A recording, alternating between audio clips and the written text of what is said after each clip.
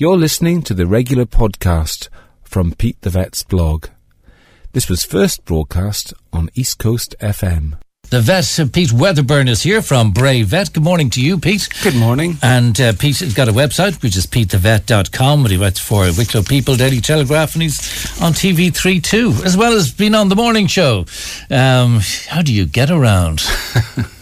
Busy person, aren't I? Busy person. I love this, though. I love telling people about pet care, and that's my mission in life. So here I am. Yeah, we got a query in earlier on talking about itchiness in pets. Is it all down to fleas at this time of the year? You could imagine maybe at the beginning of the year, but August, September?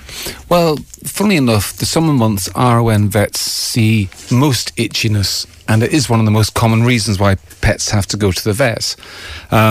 And certainly fleas are a big part of it.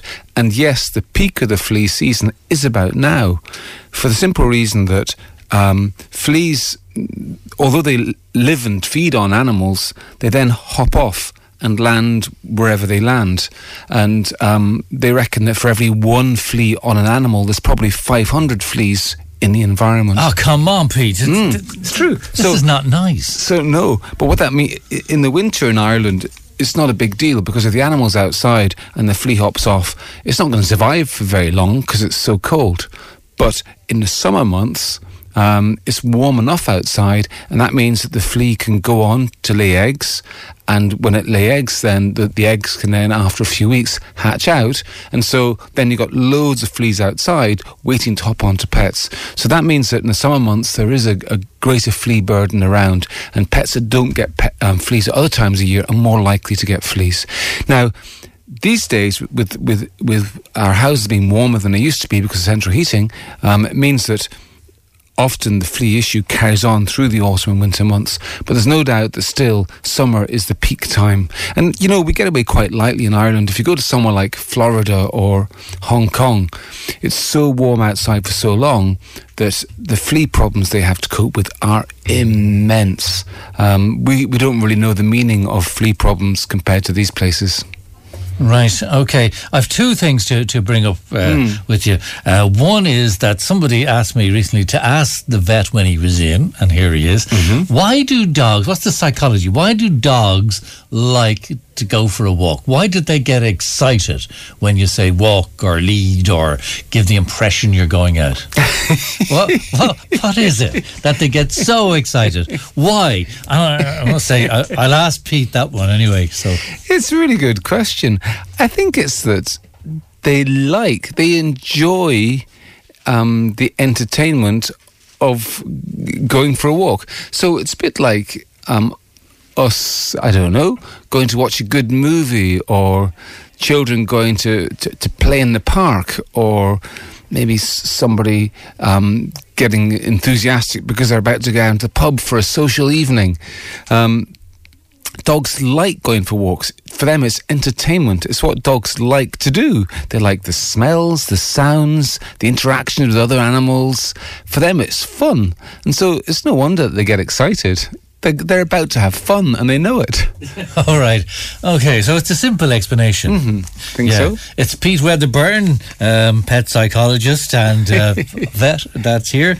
We can squeeze in a question if you hurry up. You can, in fact, dial the studio at 0818 303 103. You were telling us about greyhounds and Australia, and there's a shocking headline today, I think, in the Irish Daily Mirror for all pet lovers. I'll hand you that just in case you haven't seen it. I saw it. I saw the video online, and I deliberately didn't post the video online on my own Facebook page. Okay, for the benefit of our listeners, Irish dogs boiled alive in China. Yeah, it's just appalling. Basically, the issue is that in traditional China, there's a mistaken belief that meat tastes better if animals die in agony. And what that means is that because they eat dog meat, that's just what they do. They eat dog meat, they always have done. Because they eat dog meat, there's a mistaken belief that if the dog is suffering when it dies, that somehow the meat tastes better. And so what they do is they deliberately, and what the video shows, which is just appalling, is a dog being lifted into a big barrel of boiling water and a lid being placed on the barrel while the dog screams as it dies. It's just awful. And I wouldn't recommend that anybody watches it because it's disturbing, and once you've heard it, you can't unhear it. It's just dreadful, dreadful. Now, what can be done about this? Well, I mean, I'm not sure about the connection between the dog in the video being it was a greyhound. It looked like a greyhound. I don't know about how somebody's suggesting that it could be from Ireland originally. I don't know that. Because I know that there was an export planned for greyhounds to China, but it was stopped. So it didn't happen. So, but that's not really the issue here. The issue is dealing with the cultural, traditional Chinese belief that it's somehow okay to do this to dogs.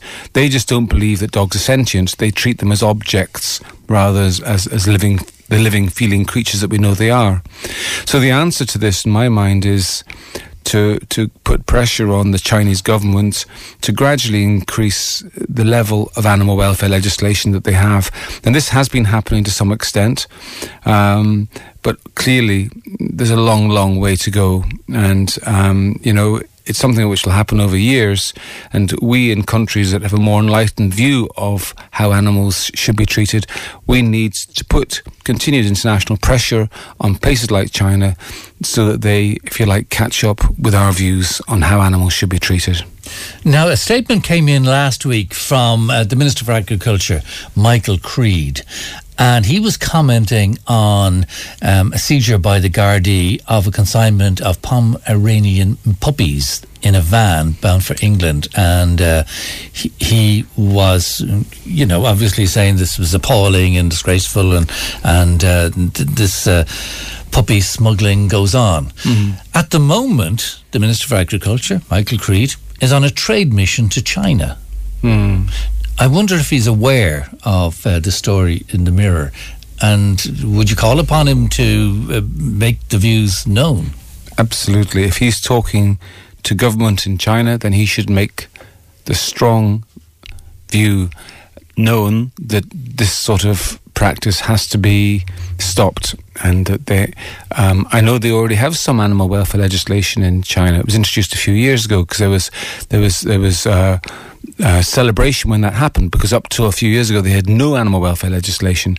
I'm not sure how much they have now, and I'm not sure how enforced it is, but certainly if our Minister of Agriculture is there, it would be an appropriate time to say, look, this is what's been reported in Ireland. And how are our dogs going out, Pete? Listen, I'm not convinced that Irish greyhounds are going to China. I haven't seen any evidence to show that. Whether it's Irish dogs or Chinese dogs, it's wrong and it should be stopped. And that's what our Minister of Agriculture should be telling them. Okay, that is Pete Weatherburn, our vet. If you'd like to hear this broadcast again, Pete's website is petethevet.com, and you can call in to Pete and his practice there on Old Connaught in Bray. Thanks very much indeed, Pete. Thank you.